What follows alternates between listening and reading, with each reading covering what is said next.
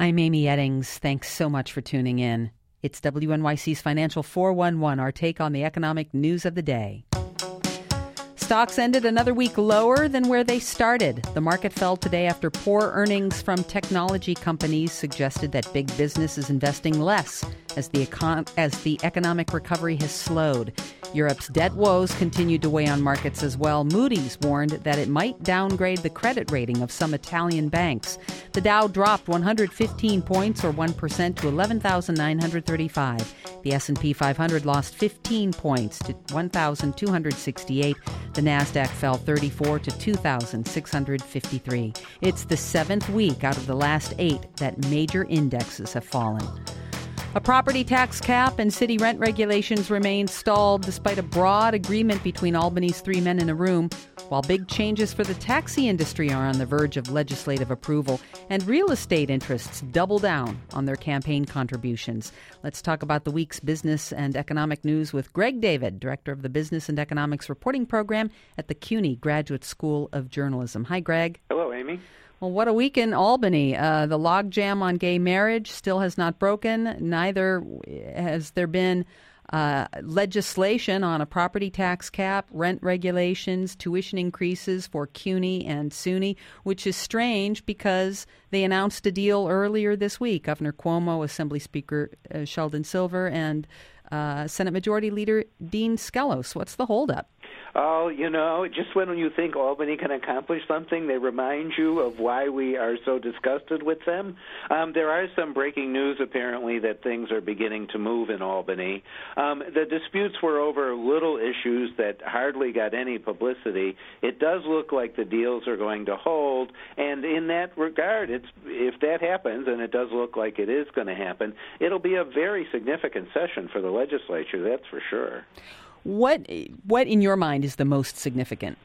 Well, if you go back to the beginning, we closed a $10 billion budget deficit without tax increases, slowing the growth of state spending. The property tax cap will be an enormous impact in slowing the growth of spending throughout the state, not including New York City. Rent regulation has been an incredibly divisive issue, and it got done. It's a very interesting issue, too, because you would have thought the tenant advocates were so upset after the deal was announced. One of them accused Governor Cuomo of selling them down the river. But this agreement does raise the threshold levels to deregulate apartments. It will slow the deregulation of apartments somewhat, at least. And it's not a great win for either side, but it's a small win for the tenants. Common Cause reported today the real estate industry nearly doubled its campaign contributions to New York politicians in 2009-2010 to $10 million compared with the previous 2-year period. Money well spent? Well, I think that's a very good question. The answer is not. The return was not as great as they wanted. The big landlords wanted help on property taxes in New York City. They wanted help on this issue called J51, which is resulting in big rent reductions in some buildings. They didn't get any of that. Maybe if they hadn't made those contributions, the rent regulation deal would have been worse. Governor Cuomo played this very close to the vest, but in the end, he came out as a supporter of strengthening the position of tenants, and so I guess the money at least kept the damage from being worse. A plan to allow up to 30,000 livery cabs in New York City to pick up passengers on the street looks likely to pass the state Senate today now that 2 changes have been made.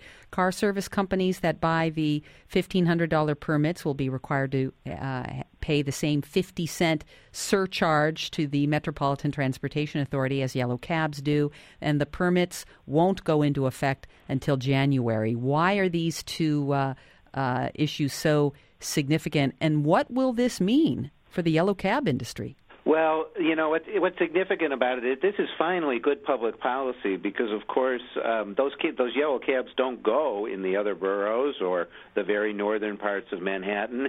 Livery cab drivers are providing this service. They do make street hails anyway.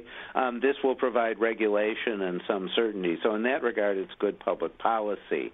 Why were the changes significant?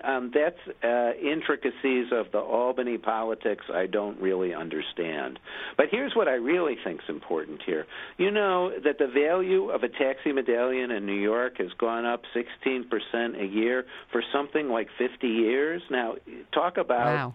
Yeah, wow is right. Well, the one thing I've learned as a business journalist is I can recognize a bubble. I just don't know when it's going to break. This is a bubble, and maybe this bill will cause taxi medallion prices to break because nothing goes up 16% a year forever. Greg David, thanks so much for joining me, and have a great weekend. Same to you. It's the Financial 411 on WNYC.